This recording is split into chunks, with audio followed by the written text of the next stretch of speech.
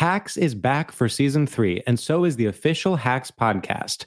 In each episode, Hacks creators Lucia Agnello, Paul W. Downs, and Jen Statsky speak with cast and crew members to unpack the Emmy-winning comedy series. You'll hear Hannah Einbinder and Gene Smart speak to their on-screen dynamic, along with stories from the show's writer's room, on-set antics, and creating the world that Deborah and Ava inhabit. Watch Hacks, streaming exclusively on Max, and listen to the official Hacks podcast on Max or wherever you get your podcasts. Xfinity has free premium networks for everyone this month, no matter what kind of entertainment you love. Addicted to true crime? Catch killer cases and more spine-tingling shows on A&E Crime Central. Crave adventure? Explore Asian action movies on Hi-Ya. Searching for something extreme? Check out skating, snowboarding, and more on Fuel TV Plus, the global home of action sports. And find crowd-pleasing bops on iHeartRadio's Hit Nation playlist. There's new free shows and movies to love every week. Say free this week in your Xfinity voice remote. Asking the right questions can greatly impact your future, especially when it comes to your finances. So if you're looking for a financial advisor you can trust, certified financial planner professionals are committed to acting in your best interest. That's why it's got to be a CFP. Find your CFP professional at letsmakeaplan.org. Hi, I'm Vanessa Bayer, and this is my brother, Jonah. We're two siblings who love to talk about our childhood and nostalgia and how it shaped us into the people we are today. Who are supremely chill, if I do say so myself. Welcome to How Did We Get Weird?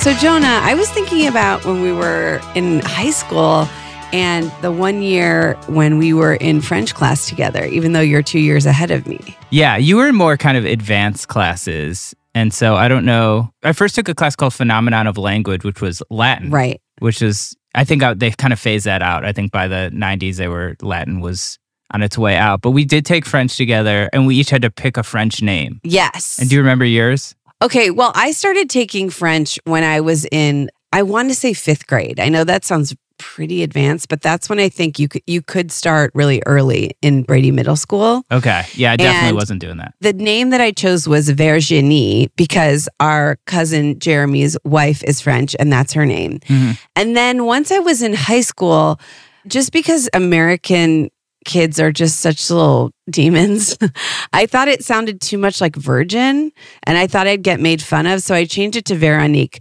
which if I'm being honest, I think Virginie is such a beautiful name, but I do think I'm more of a Veronique. Now, Jonah, your name I will never forget. Do you want to talk about it? Well, I was a big action movie fan, and so I had to go with Jean-Claude. Yes. After Jean-Claude Van Damme. And so every time the teacher would call him, she'd be like, Jean-Claude. And I thought it was like so funny. Yeah. Yeah. So I was called multiple times in class. Every time I was called by the name Jean-Claude. You know, the other thing that was funny was that I would tutor you a lot when we were, and you would just want to play guitar. Right.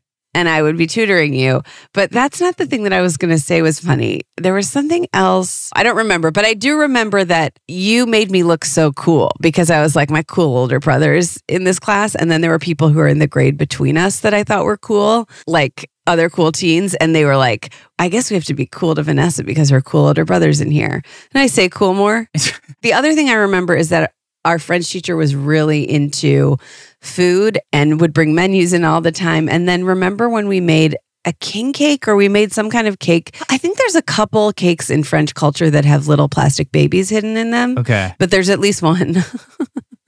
And we made that cake for extra credit. And I remember the recipe was in our textbook. And you know, textbook recipes kind of like leave a lot to the imagination because they don't, I think, really expect people to make it. To make them. It's just sort of like, look at this recipe for a French thing in your French textbook. And then we went ahead and did it. Well, she must have, looking back, and this is the last thing I'll say about this topic, is she must have stolen those menus because you can't just go to a restaurant and be like, I want to show this to my class. Can I just have this? I think you just got to take it and be like, this is for education. They can print more. Well, she was obsessed with Paul Bocuse. Yes, of course. Paul Bocuse. And she talked about how one time when they did the high school French trip to France, I actually did when I was older. I was still in high school, that they went to Paul Bocuse's restaurant and were treated to a many course meal of all this French food. And remember she would talk about it like every other class? Yeah. Yeah. And so she was obsessed with Paul Bocuse, and rightfully so. It was Mrs. Mauser, right? She changed her name when she got married.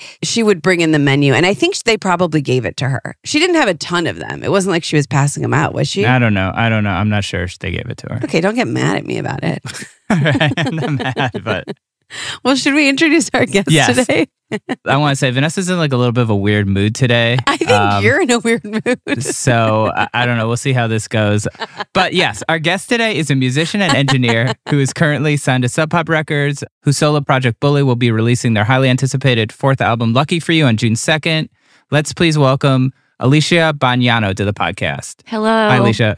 Hi. Did I pronounce that right? Yeah. Okay, cool. Alicia, I'm so sorry you're catching Jonah in such a mood today. But did you take any foreign languages when you were in high school? I did, but I was like not a good student. Spanish was very overwhelming for me. Though I wish I would have taken the route like that, some people would go for like Italian sometimes. Yes, that would have been so cool. I don't think we had that option at our school, but that would have been incredible. You could take Chinese at our school though, and I feel like that would have been really smart. Cool. Yeah. You know Ashley Cameron, who is my friend, she studied it, and I don't know if she must have studied it at our school, and then she went out and now she like fully speaks Chinese, and she like lived in China, I think. That would be ideal. Yeah. So you took Spanish. What was your kind of vibe like in Spanish class? Were you just, this is high school, I don't care about my classes? Or My general vibe in like education from like kindergarten to 12th grade, which is all of it, it was a bumpy road. Yeah. Got it. Yeah. I mean, I tried my best, but I couldn't. Very overwhelming for me. And I also like second guess myself all the time. So it's like, and like you're going to get called on. It's actually, I'm now remembering this, but a few years ago, like right before COVID hit, I did take a community college class for Spanish. Like anyone can sign up for them.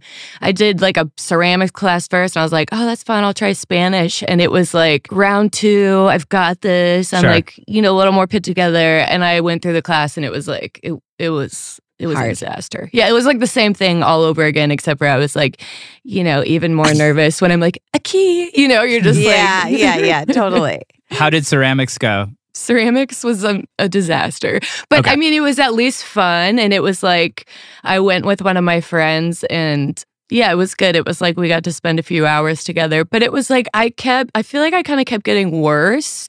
And I don't really know how that happened, because then I like also followed that class up with private lessons. And it was like every time my teacher would be like, I think you've got this. Like, I'm going to step into the other room. I was like, listen, babe, I do not have this. Like, it was really rough. But I'm also left-handed. So like anything that is shown to me is the opposite. So it was like, I'm not like smooth like that. Or I'm not like smooth or patient, like. I get it. You're doing great, But speaking of smooth, do you guys remember, this is not a great transition, but back to languages, do you remember feeling like it was cooler to take Spanish than to take French? I feel like French was cooler because French was like, everyone was like, oh, romance, like the language of love. I feel like when we were in high school, it was so much cooler to take Spanish, but I took French because our dad spoke French, which we talk about our dad a lot on here.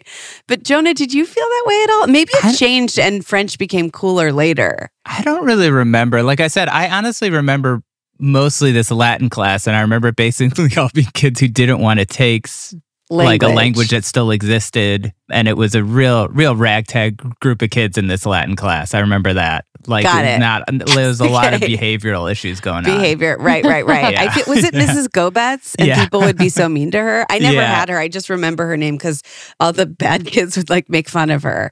Not nice. Yeah, it was a rough scene in there. Yes, and I loved French class so much that first of all, I just remembered I have a recurring nightmare that I keep having to go into school late and missing my first period French class. And then it's like senior year and I'm not in the most advanced class, or I'm either not in the most advanced class or I keep going to the class and I can't keep up. Isn't that absolutely fucked up? But anyway, but I took French class. I was a French major in college. I was also a communications major. Am I using either of them today? Well, I guess we're communicating in time about French, so yes.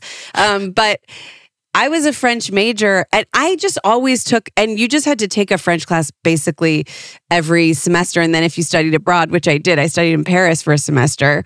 I don't know why I didn't lead with this. I feel like I've got a real, anyway. Yeah, you have a lot of French I have a experience. lot of French experience. But the best thing about taking French is that we talked about our teacher who would always have us bring in food for extra credit and stuff. But truly every French class, they have you bring in food and make food. And like, it's kind of just, you get to eat a lot if you take a French class. Like every semester, we would just be eating so much food and it rocked. Yeah, that's a definite plus. I would be in French if I knew food was like part of the deal. Yeah.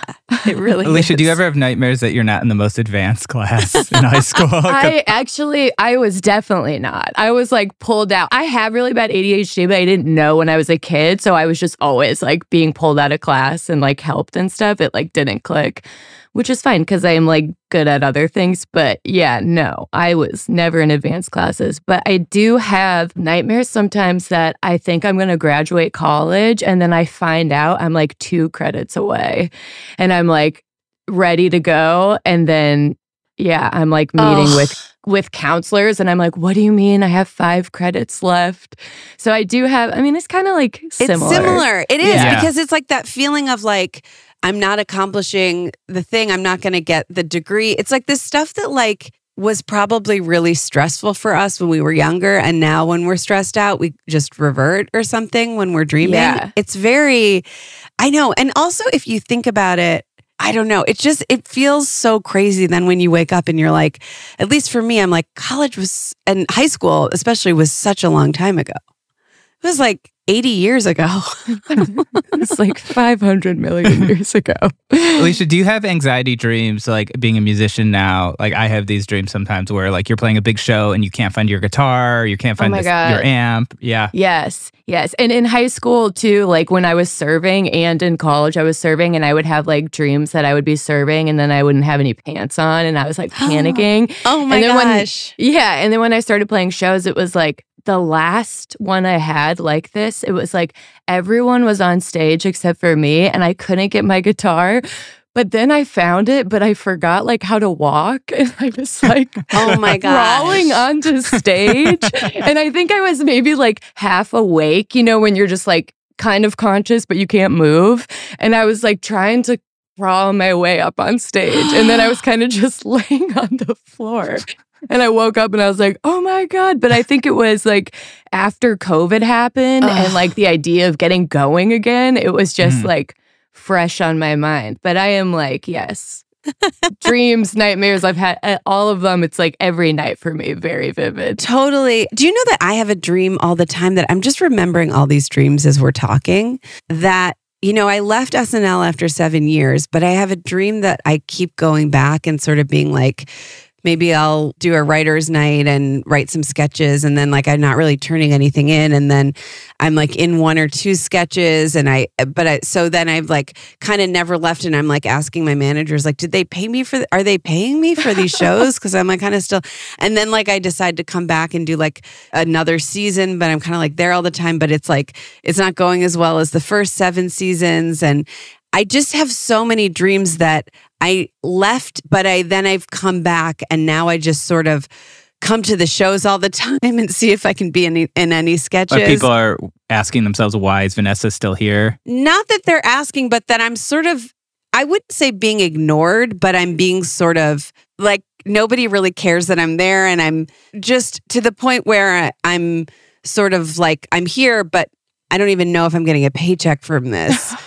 But those dreams, I feel like it's like you're always back in the moment, but you're like failing. Yes. Yep. Just a little bit. It's like it's always like that. Yes. And the thing of not being able to move your body fast enough, that's a huge one of being stuck. Yes. And also, I have so many dreams that I'm like running late for something or a trip and I have to pack and I have so much stuff to pack and then I'm going to miss my trip. God, that makes so stressful. Yeah, so stressful. It's tough. But it's also tough. we're all doing great at the end of the day. Yeah. I want to say that. Would be cool to like ever in our lives experience having a dream where we're actually like doing well. Like you're never like in the dream like, God, I was killing it. It's always like, I was just barely making it. Does anybody care about me? I remember I had a dream once that I still remember kind of. We got to go to Tina Fey's apartment. This was before I was on SNL. This was years before it. And it was so cool. And I was like, I guess I'm friends with Tina Fey.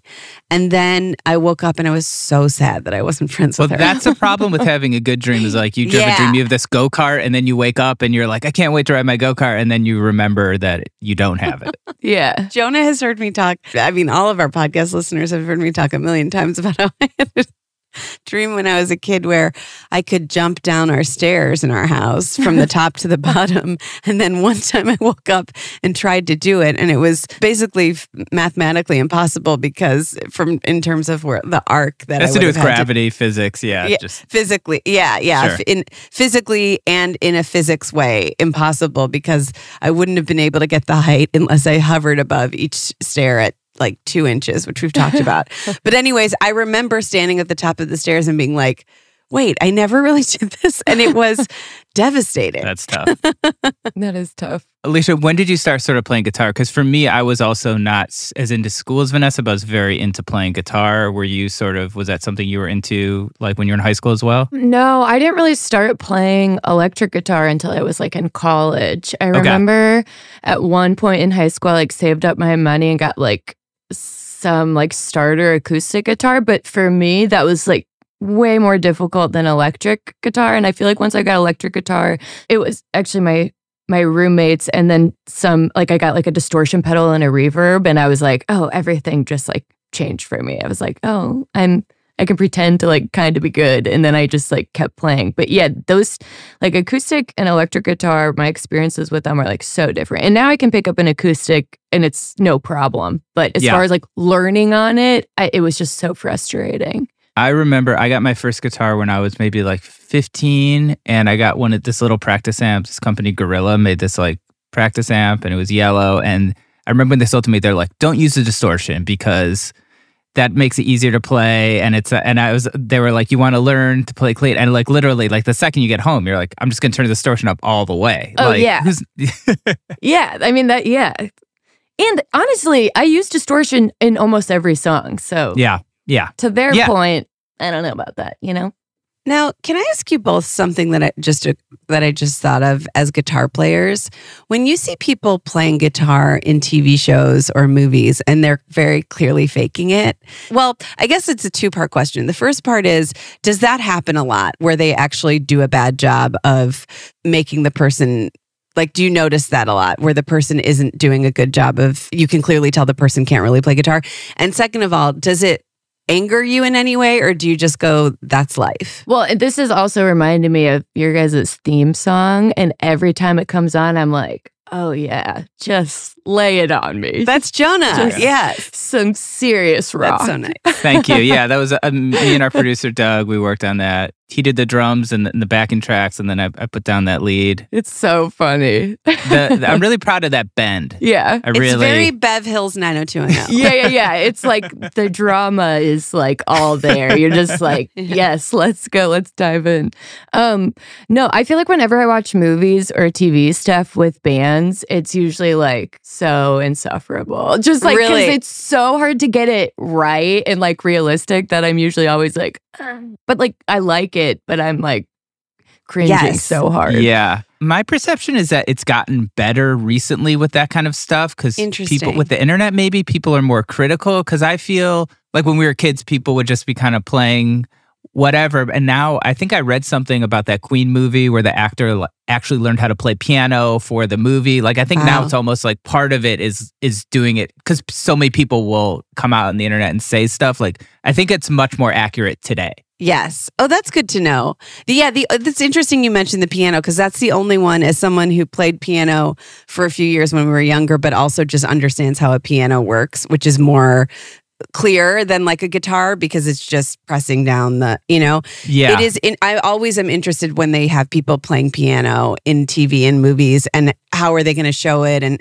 if the person's not, usually it's someone who's really good at piano. It's pretty impressive in that movie. Did either of you see that Queen movie? Mm-hmm. There's a scene where I can't remember the guy's name, but he's like lying on the floor kind of playing the piano above him and he's playing it accurately. I'm pretty sure. Wow. So yeah, I kind of feel like they maybe make a point to try and figure that out or get a good double. Because I remember I like did this thing where I wrote some songs for this movie that Elizabeth Moss was supposed to play them in, and I sent her like actual videos of my hands, and she had a guitar teacher teach it to her. And that was like even a smaller kind of like indie film. Yeah. So I feel like if they're doing it on like that level, then if it's like a massive movie about music, I could see them being like, you need to be able to pull this off. Well, should we take a quick commercial break, and we'll be right back with Alicia, aka Bully. Hacks is back for season 3, and so is the official Hacks podcast. In each episode, Hacks creators Lucia Agnello, Paul W. Downs, and Jen Statsky speak with cast and crew members to unpack the Emmy-winning comedy series. You'll hear Hannah Einbinder and Jean Smart speak to their on-screen dynamic, along with Hacks writer and actor Pat Regan, on how their improv experience helped them when shooting scenes and what it was like writing scripts for specific actors. You'll also hear from crew members like the costume designers on what it was like creating the world that Deborah and Ava inhabit. Hear stories from the show's writer's room, on-set antics, and more. Watch Hacks streaming exclusively on Max, and listen to the official Hacks podcast on Max or wherever you get your podcasts. Xfinity has free premium networks for everyone this month, no matter what kind of entertainment you love. Addicted to true crime? Catch killer cases and more spine-tingling shows on A&E Crime Central. Crave adventure? Explore Asian action movies on Hi-Ya. Searching for something extreme? Check out skating, snowboarding, and more on Fuel TV Plus, the global home of action sports. And find crowd-pleasing bops on iHeartRadio's Hit Nation playlist. There's new free shows and movies to love every week. Say free this week in your Xfinity voice remote. Asking the right questions can greatly impact your future, especially when it comes to your finances. So if you're looking for a financial advisor you can trust, certified financial planner professionals are committed to acting in your best interest. That's why it's got to be a CFP. Find your CFP professional at letsmakeaplan.org. And we're back. So, Alicia, I wanted to ask really quick before we get into our topic, which is incredible. I read that you interned at Electrical Audio. Is that true? Yes. Yeah. Mm-hmm. How was it? It was really great. I mean, I think I like learned more in those 3 months than I did throughout all of college studying audio engineering. But I just got along with everybody there really well. And they kind of just gave me the keys and were like, you can, if no one's using a studio, you can, like they had practice reels of tape that you could work on. And then I went back and I actually ended up tracking the first 2 records there and doing it all on tape and like mixing it there too. But so it ended up being like a part of my life for a while, but it was really incredible. Did you get to use any of, I know they make those guitars and stuff. Did you get to use any of that type of gear? Yeah, I mean, I messed around with it, but I was more so just like kind of, you know, assisting and kind of just being there whenever people would need me to move stuff around or get things plugged up or whatever. But I basically would just sit back and then take notes on everything and all my questions. And I actually had a camera and I would take pictures of mic placement and stuff. And I still have them in a photo book to like reference because I actually got to be there when they were doing an orchestra, which is like a dream if you're studying engineering because there's like every different, you know, musical instrument that you get to see being mic'd. And then when the session would be over, I would like ask all my questions and stuff. But I didn't really like sit down and mess with like the guitars and pedals, but I did pick them up a few times. Sure. Well, what people might not know about me is that, you know, I went to school, I majored in television, radio, and audio production. So my original plan was to kind of be an engineer. I didn't know that. Yeah. How is it that you're my brother and I didn't know that? That's absolutely messed up. Yeah. Sorry, I'll let you talk to him. So I took all studio classes and I had this sort of realization when I was, I guess in my early 20s, I guess when I was in school, I changed to a writing major because I was like, I don't like a lot of these bands I'm recording. And if this is my job, I'm going to have to record all these jam bands and all this stuff. Right, you don't get to choose the paint. Yeah, and that for me was enough to be like, I don't think I want to do this. Yeah. Was that ever a concern of yours? I mean, that also seems a little immature, but yeah. No, I mean, I wouldn't mix something that I didn't like. But I guess I'm also fortunate that I kind of have the choice to not do that. But if you're going specifically for that, you're going to have to do that. But yeah, school for me was just, I didn't like the engineering course at our thing because everything was on Pro Tools. And like Pro Tools is, if you see it and you see the transport of it, it's like fully mimics a tape machine. But for some reason, we weren't learning on the tape machine. So once I got around a tape machine, everything just like made a lot more sense versus Pro Tools, which was kind of like, oh, if it stops working, restart your computer. And you're just like, oh, I feel like I have no control. Right. But yeah, I mean, I definitely, if I would have just stuck with engineering, I kind of did engineering so that I would have no excuse to not start like playing music and be able to record my own stuff. Yeah, but that's smart. Yeah. That's smart. I was there the changeover from analog to digital. So we were just starting Pro Tools, but we still had to splice tapes with X-Acto knives. And Whoa. So fun. So fun. I love that. Marking, like the spot erasing, and you're marking it and you're like slowly moving it. Yeah. So fun. Wow. Vanessa, what do you think? I think I'm not following. That sounds very, very cool. Well, speaking of very cool things. Today's topic. Alicia sent us so many great topics, and the one we decided on was belly button rings, otherwise known as navel piercings. Yes. And what was it about this topic that kind of brought to mind for you? How do you kind of look back on this? I remember getting my navel ring when I was like 13. And maybe I was thinking about it because I think it's kind of coming back, which maybe it is. We were reading some research about it. It's absolutely coming back. Yeah, and that's pretty rough. I mean, I don't know if we need to go back there, but yeah, I just remember it being such like a staple. It was like so-and-so's got their belly button pierced. But really, it's like, if you think about it, like pretty gross. Right, totally. You know, like, why? Why was that? It's just like a specific area. So at 13, you have to have a parent bring you, or did you have to? Yeah. Okay. What was that process like? I think that either my dad took my friend and I, or my friend's dad took my friend and I. Wow. I feel like when I was in high school and middle school, piercings were like really big. Like I remember the cartilage piercing being a thing. Yeah. I had like an industrial bar at one point that I like permanently have a scar from not taking care of properly. But yeah, 13, the belly button rings were really. What year, if you don't mind my asking, what year were you 13 in? I'm 33. Yeah. So. Okay. So you're like 10 years younger than us. So I feel like we were the age that like we were sort of old enough to go on our own and get them and could just absolutely go nuts and get the most stupid piercings. Yeah. I got my tongue pierced on my 18th birthday. So then, oh my gosh. And then I tried to hide it from my parents. And my tongue wasn't talking. I just wasn't talking at dinner. My tongue was completely swollen. But also, I was always the much bigger talker, so no one really thought that was that out of the ordinary. Like, he was there, he was eating dinner, so it was like, we're all cool. It took a long time. But then, didn't you say you were just like sneaking a bunch of ice cubes from the kitchen? Yeah, I remember. Yeah, because I didn't really do a lot of research on it. And so, I didn't realize my tongue would be so swollen for like 2 days. And it hurt. For sure. Yeah. I got my tragus pierced right around my 18th birthday or I guess it wasn't my 18th birthday, but it was right before I went to college and I was 18. And I remember sleeping in my dorm room the first night and having like the salt on my ear, so that it wouldn't get infected or whatever, like the bag What is your tragus? Your tragus is, exactly. Yeah, okay. And I still have it pierced, and at different times I would take it out, especially when I was on SNL, because especially when I would play like the bar mitzvah boy and stuff, it was like a little too punk for that character. But I have it back in now. Whenever people see it, their first question is, did that hurt so much? Because I think it looks like it hurts the most because it's like the hardest part of cartilage. Yeah, I mean, that's thick. It's pretty thick, but it only hurts for a second. It hurts when they're closing, because I have like a loop thing in there. It hurts when they're closing it and putting that little ball in or whatever so that it stays closed.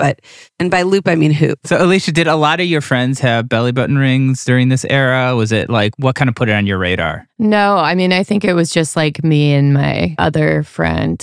I don't know what put it on. I mean, probably like MTV put it on my radar. Yeah, well, I was going to say, Jonah found there's a piece of pop culture, and I wonder if you can guess what it is, that really put belly button piercings on the map. Christina Aguilera. Well, that's one. There's a bunch. Guess. There's a bunch. I guess, according to Wikipedia, it first hit the mainstream when model Christy Turlington revealed her navel piercing at a fashion show in London in 1993, which... Who could forget that? Who could forget that? But the popularization of it was a 1993 Aerosmith music video video for Crying where Alicia Silverstone gets her navel pierced in the video. Because remember, she gets it pierced in the music video, she gets it pierced. And then we've talked about this music video before, and I've said that I always thought that when she goes bungee jumping at the end of the video, her navel piercing is somehow involved. It's not. But my friend Rachel told me she also thought that, so I'm not crazy. But yeah, there's a scene where she gets it pierced, and I guess that was sort of like a mainstream moment where everyone was like, well, Alicia Silverstone's getting done this Aerosmith video. I should just do this. Yes. It was, I feel like it was like,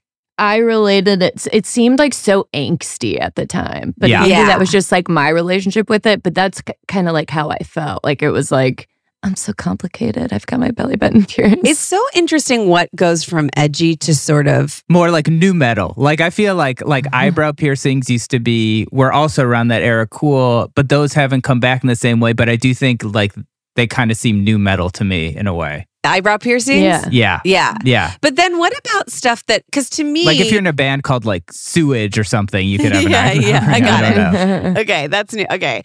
To me, belly button piercings went from being sort of cool and like edgy to sort of, the thing that I would compare them to, and this is no burn to anyone who has one of these, is like a butterfly on your lower back. Like that used to be so cool because it was like, you have like this little tattoo and you're actually kind of edgy. Whereas now, if you see someone with a butterfly tattoo on their lower back, it's like not considered edgy at all. Right. It's, Definitely not. No, that is, that is quite a sight. Yeah, no, because then I feel like it was in like, I mean, they were just, the belly button rings were just everywhere. They almost got like pop kind of like, from edgy to like very mainstream pop almost. Yes.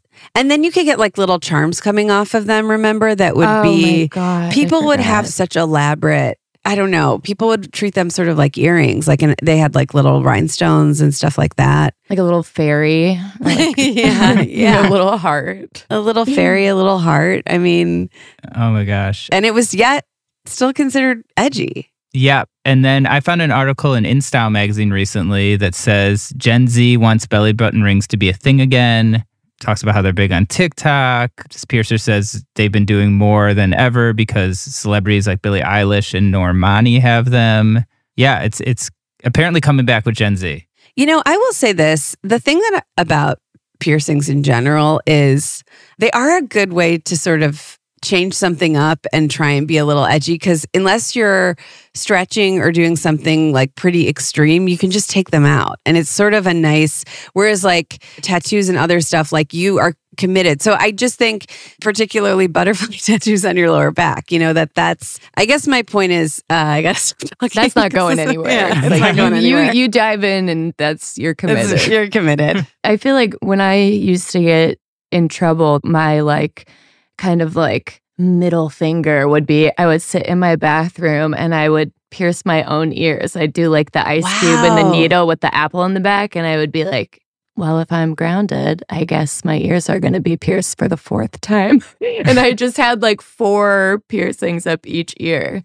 But like the thing that's weird about belly button rings is like, it's such a small piece of skin. It's like such a small weak piece of skin, but the bar is like so thick. Right. Do you remember feeling like it was heavy, or do you not feel it? I just remember thinking like, this is a pretty thin layer of skin over this like bar. Like, yes. I feel like there's no way that it could have been flattering in any way. It may have just been like, that doesn't really look like that was supposed to happen. Yeah. It feels like it's so cool to like show your midriff and you're like, look at me in this cool short top and I'm absolutely rocking it. Yeah. So that's my impression of that person. And then it's like, and I have a piercing here too. So it's like, look at my stomach. It looks rad or something. Yeah. Well, I mean, I think worse things could come back from the 90s. Yes. It's not. What do you think would be the worst thing, Jonah? Probably, I mean, my mind went to like, all of a sudden kids are smoking Marlboro Reds or something. Right, but, that could come back. And they're smoking them indoors at Denny's. Like all that stuff, obviously way worse. So specific. Such a set of circumstances. Yeah. I mean, honestly, if that came back, I'd be like, no, I mean, again, I don't know. Better than a butterfly tattoo. No shade on butterfly tattoos, but how do you feel about Gen Z bringing back the belly button ring? What are your thoughts on it? I mean, I guess just like live your life however you want to. Sure. I feel like, to Vanessa's point, it is nice that it is something you can just take out. But like piercings have, at least in my experience, they're never worth the effort of like the upkeep. Yes, totally. Because if they get infected, it's such a nightmare. Yeah. The like idea of keeping your infected piercing, like it looks like it's like you can see that it's infected, but you're like too proud to take it out. It's just like, it's such a weird thing to be like, look at this thing, but also mine is like swollen and like kind of pussy. Yes, but like I refuse to take it out. It's like, why did I do that? Yeah, why did I do this? Now, I have a question for both of you. I'm calling this a 90s challenge question, okay? If you had to walk around for an entire day in public with either a exposed navel piercing or a co-ed naked t-shirt.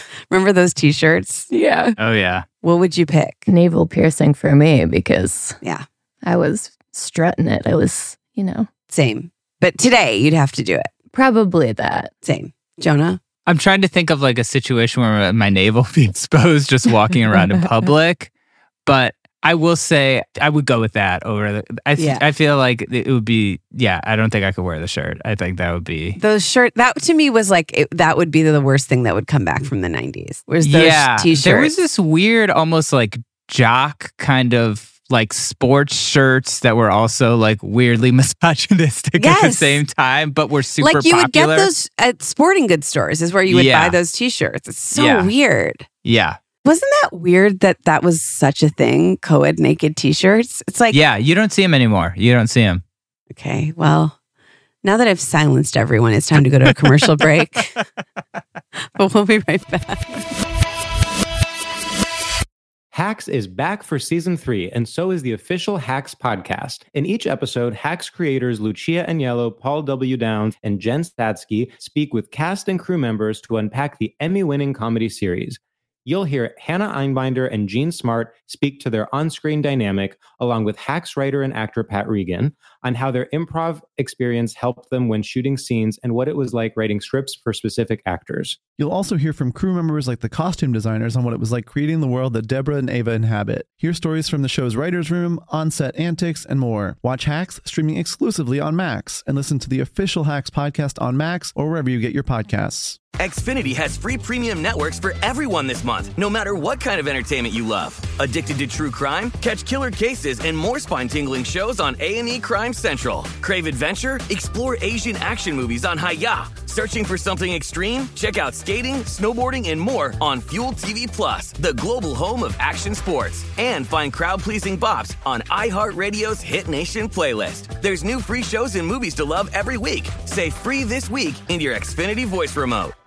Asking the right questions can greatly impact your future, especially when it comes to your finances. So if you're looking for a financial advisor you can trust, certified financial planner professionals are committed to acting in your best interest. That's why it's got to be a CFP. Find your CFP professional at letsmakeaplan.org.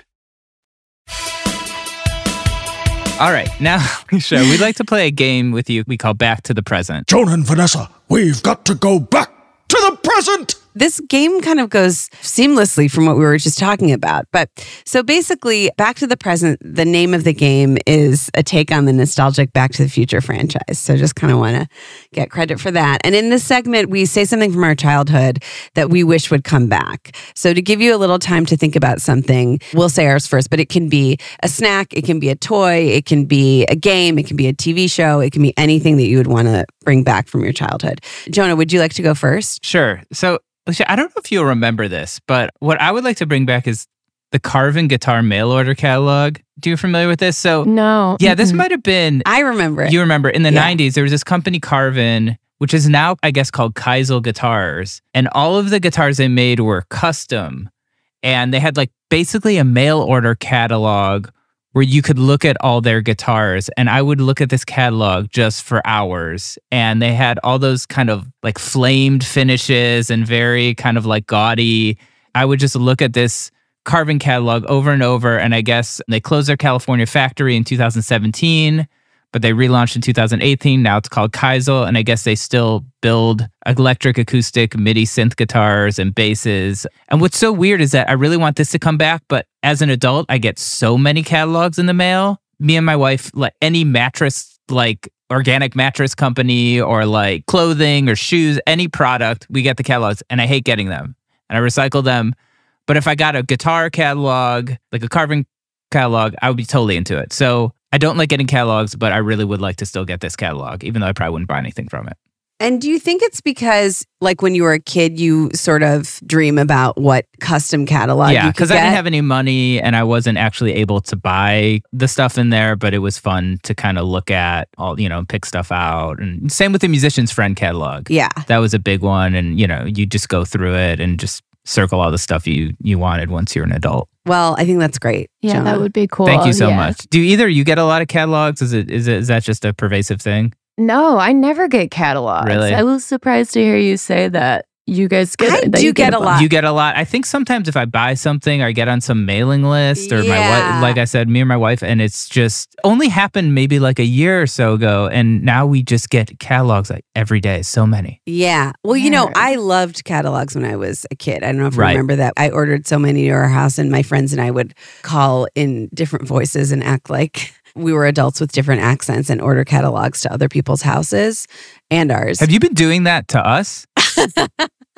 No, but okay. Not yet. Not yet. Get ready for it. It's so funny that I used to do, which is like so stupid. I just had a memory of it when you asked me that. I used to order catalogs. First of all, as I said, I would talk in an accent and I would think that I was really getting one over on the catalog Like people. what would your accent be? Oh, yeah. I'd say, I remember calling this one jewelry cataloging and saying, "Now, I heard that your catalog's just the best thing since sliced bread." I remember doing that from Julie Hill's house, and I remember the woman laughing and me being like, "Oh my God, she thinks I'm this like woman with this funny accent." But I'm sure she was laughing because she was like, "A little kid is calling me." In a Southern accent. And I remember saying, "Your catalog's the best thing since sliced bread." And I remember being like, "What? Since what? Wait, what kind of bread? Sliced okay. bread." Okay.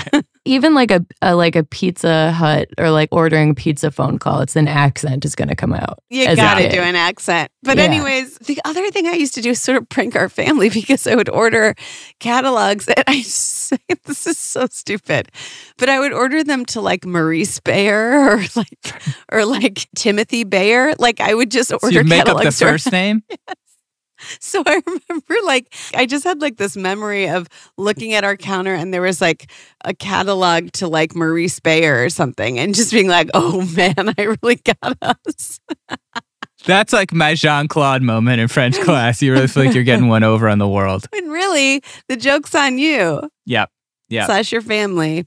Now, I was going to do a different one, but because you did a catalog, I was so inspired, Jonah. Sure. The catalog that I wish would come back that I think actually still exists, but maybe is more popular now as a website than a catalog, is the Delia's catalog. Alicia, were you into the Delia's catalog at all? Yeah. I mean, we're talking the hippest, coolest clothing for girls and teens. I remember they had they were just like very kind of like sort of alternative clothing, but just really cool. So a big thing was the postal pants that had a stripe down the side. Oh, yeah. That was absolutely cool. Another thing was, I feel like they had a lot of platform shoes, cool sweaters, just sort of like a little bit, not grunge, but almost sort of off-center kind of stuff that, Yeah, like they really knew how to use a flower print. Yes. I feel like it was like just a bunch of little flowers, but in like a kind of edgy way. It was kind of skatery. Yeah, right? It was. Yeah. It was kind of skatery, but sort of feminine. So I just remember thinking, I remember my friend Kitty's sister, Anne, who's in your grade, Jonah, had the postal pants. And I remember being like, well, I guess this is officially the coolest person in the world. I wonder if they still sell the postal pants. I'm actually going to look it up. They would have like a silver reflective stripe in the middle sometimes. Yeah. It was like, these are postal pants, but they're a little more glam and cool for a fun teen to wear. But I remember like having that catalog and circling stuff in it. That was a big thing with me that I've brought up before. Is like I love to go through catalogs and circle all the stuff I'm going to buy and then end up generally not getting any of it. Yeah. And you've also talked about you'd pick out stuff you wanted to buy as an adult, but want to buy it as a kid so you had it in your closet. When we did the episode where we were talking about the Guns N' Roses video trilogy, I said it made me think about Stephanie Seymour, who was married to Axl Rosen in a lot of those videos, who was a model a lot in the Victoria's Secret catalog. When we used to get this Victoria's Secret catalog, and I loved the clothes in it. I thought the clothes in it were absolutely perfect for, some of them were more loungewear, like sweatshirts and stretch pants, but then some of them were like skirt suits and stuff. And I remember thinking, oh God, like this will be perfect for when I'm an adult and I'm a businesswoman and I'm so stressed out because I want to buy the stuff now, but I don't know exactly what size I'll be in 20 years. So it's just, and I remember having like a real crisis of conscience of like, okay, I can buy the stuff now, but maybe it'll still be in the catalog in 20 years. And I don't know exactly what my job's going to be. And I don't know exactly what color I want to get it in 20 years from now. So it was just really, really stressful. But yeah, the clothes in Victoria's Secret, I thought, this is the perfect thing to wear if you're a businesswoman going to your big corporate job. Oh my gosh. So Alicia, what would you bring back if you could bring back anything? It does not have to be a catalog. I know we made it seem like it does. Well, I mean, I could stay like on the topic of books. I feel like, yes. Well, it never really worked the way that I like planned for it to. But do you remember those like at Grey Clips, those haircut books that you could look through and then you would be like, that's the haircut I want? Yes. Yes. Totally. I would maybe bring those back. Like I said, like I never really had much success with them. I remember one time I got dropped off at Grey Clips. I think I was like maybe 11. And I like picked out this cut. And I feel like whenever I pick out stuff like that, I always like think that somehow I'm going to look like that person. You know what I'm saying? Totally. Like I'm going to be like, maybe I'll be like a step closer to that model. But it's like, that's just not my face. But it's hard to separate the two. And I remember like picking out this cut and like every time I go in like being like, this is it. Like, this is my moment. Like, I'm going to change. This is going to be a really good look for me.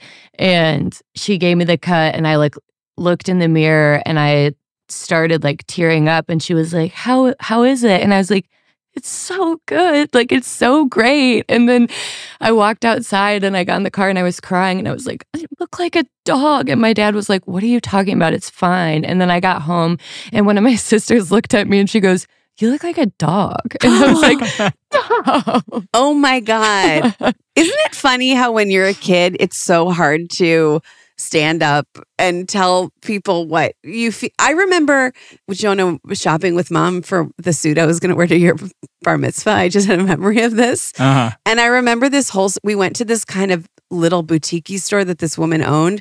And I remember like trying this whole suit on and they were like, it looks great. And mom was like, yeah, it looks great. And the woman was like, it's wonderful. And I was like, and then the moment we got in the car, I was like, I hate it.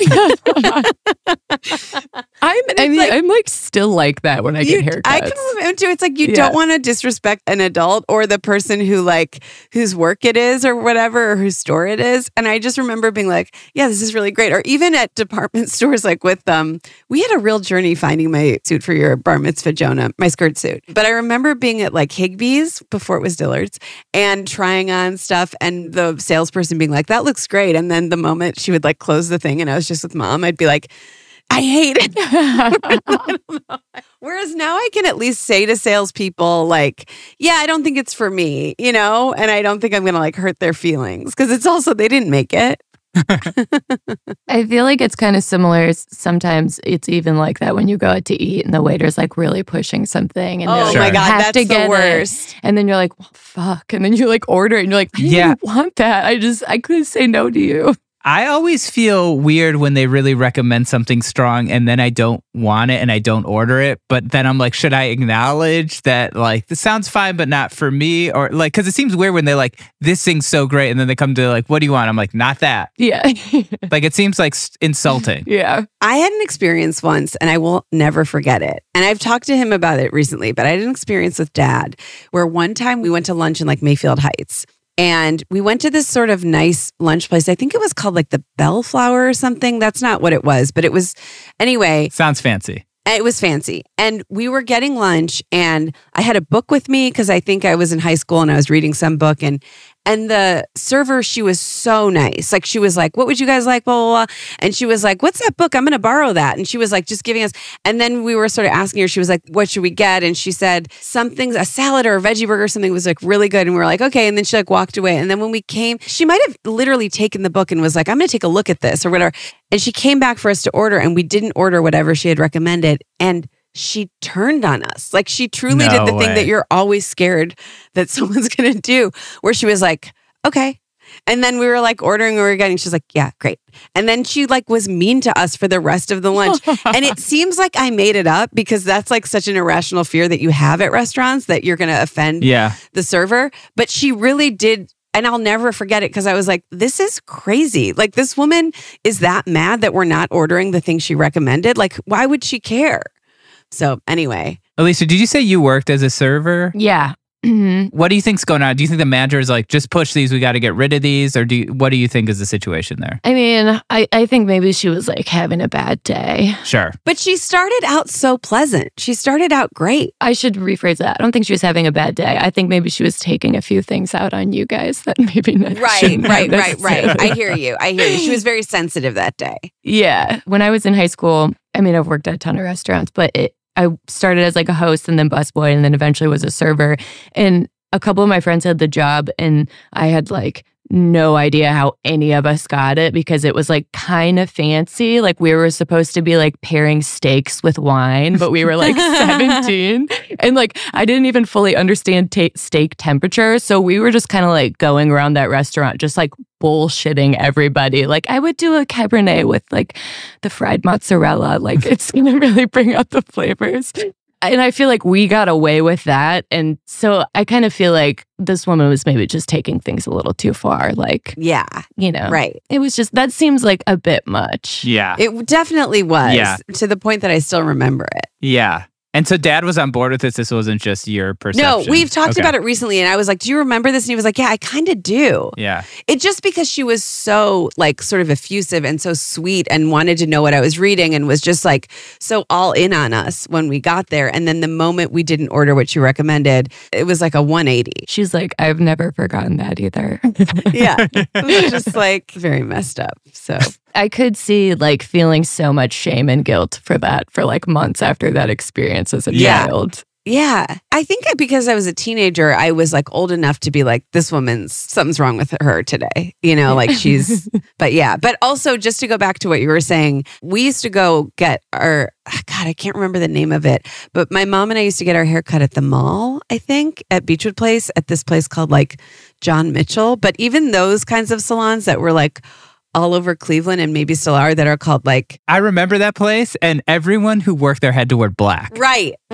Yes. And it was like, that was like super trendy. Yes. So punk rock. Totally. Yeah. It was like everyone was wearing that. And then I remember Paul Mitchell. It wasn't Paul Mitchell. That's the name, but that's a good 90s. Well, it's maybe still around brand. But I remember, and this is so ironic because I don't have a ton of hair now, but I remember this bald guy getting his haircut there and me being like, why is this guy getting his haircut? Right. Like, I didn't understand the hair would grow in different spots. Yeah. So now I get it. It was the place right when you entered Beechwood Place. It was there. Yep. But they also had those books. It's like, I feel like even a fancy salon would have books that were of people. Like, they were like a huge book that was in black and white. All the images were mostly in black and white. And it was just all these, I guess, hair models who were just like, I don't know. Well, they do it still. Like if you're in Brooklyn or something, you go by a barber shop, they'll have different styles, like books, you know. Like a big book? Like they'll have like a sandwich board thing. With these were like coffee table books almost. Got it. But that now I think in a fancy salon, they'd have more of a like, maybe wouldn't have that, but maybe they would. Do you remember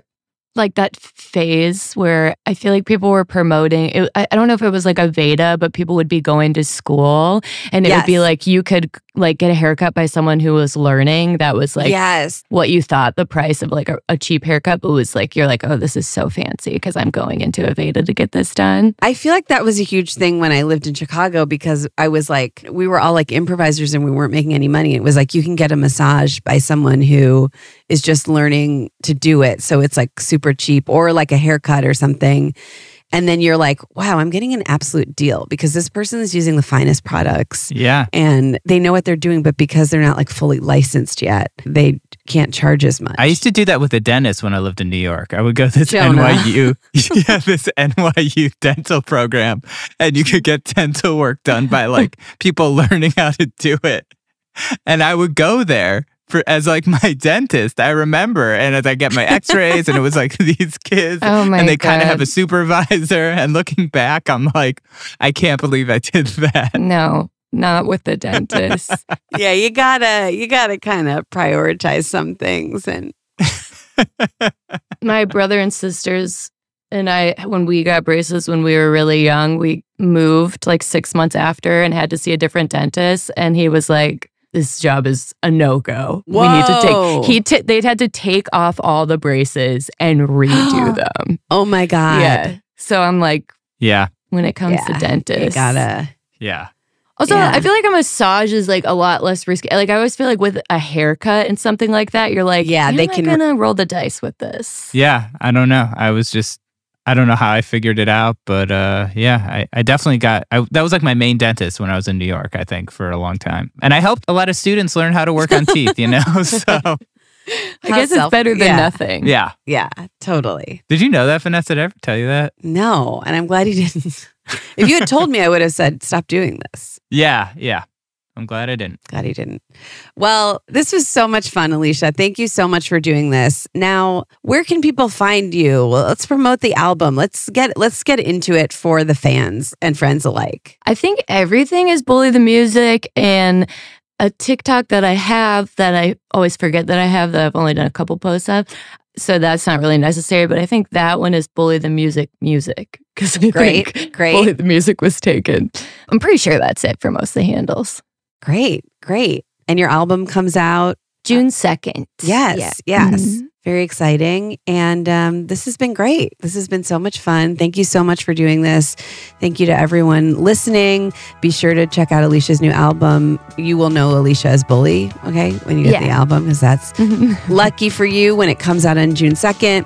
If you enjoyed that, please subscribe to the podcast and keep an eye out for next week's episode of How Did We Get Weird, where we will discuss more stories from our childhood and cultural touchstones like belly button rings. Thanks so much. Thank you. Thanks, Alicia.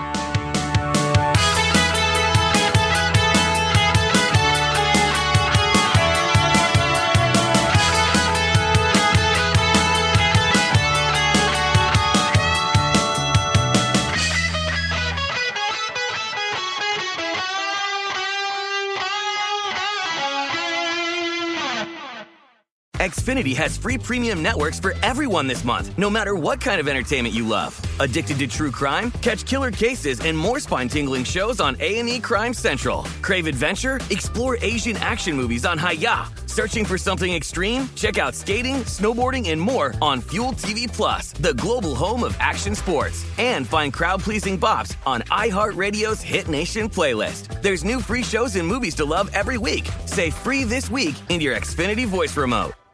Asking the right questions can greatly impact your future, especially when it comes to your finances. So if you're looking for a financial advisor you can trust, certified financial planner professionals are committed to acting in your best interest. That's why it's got to be a CFP. Find your CFP professional at letsmakeaplan.org. Right here, right now. Find your beautiful new floor at Right Rug Flooring. Choose from thousands of in-stock styles, ready for next day installation, and all backed by the right price guarantee. Visit rightrug.com. That's RITERUG.com today to schedule a free in-home estimate or to find a location near you. 24-month financing is available with approved credit. For 90 years, we've been right here, right now. Right Rug Flooring.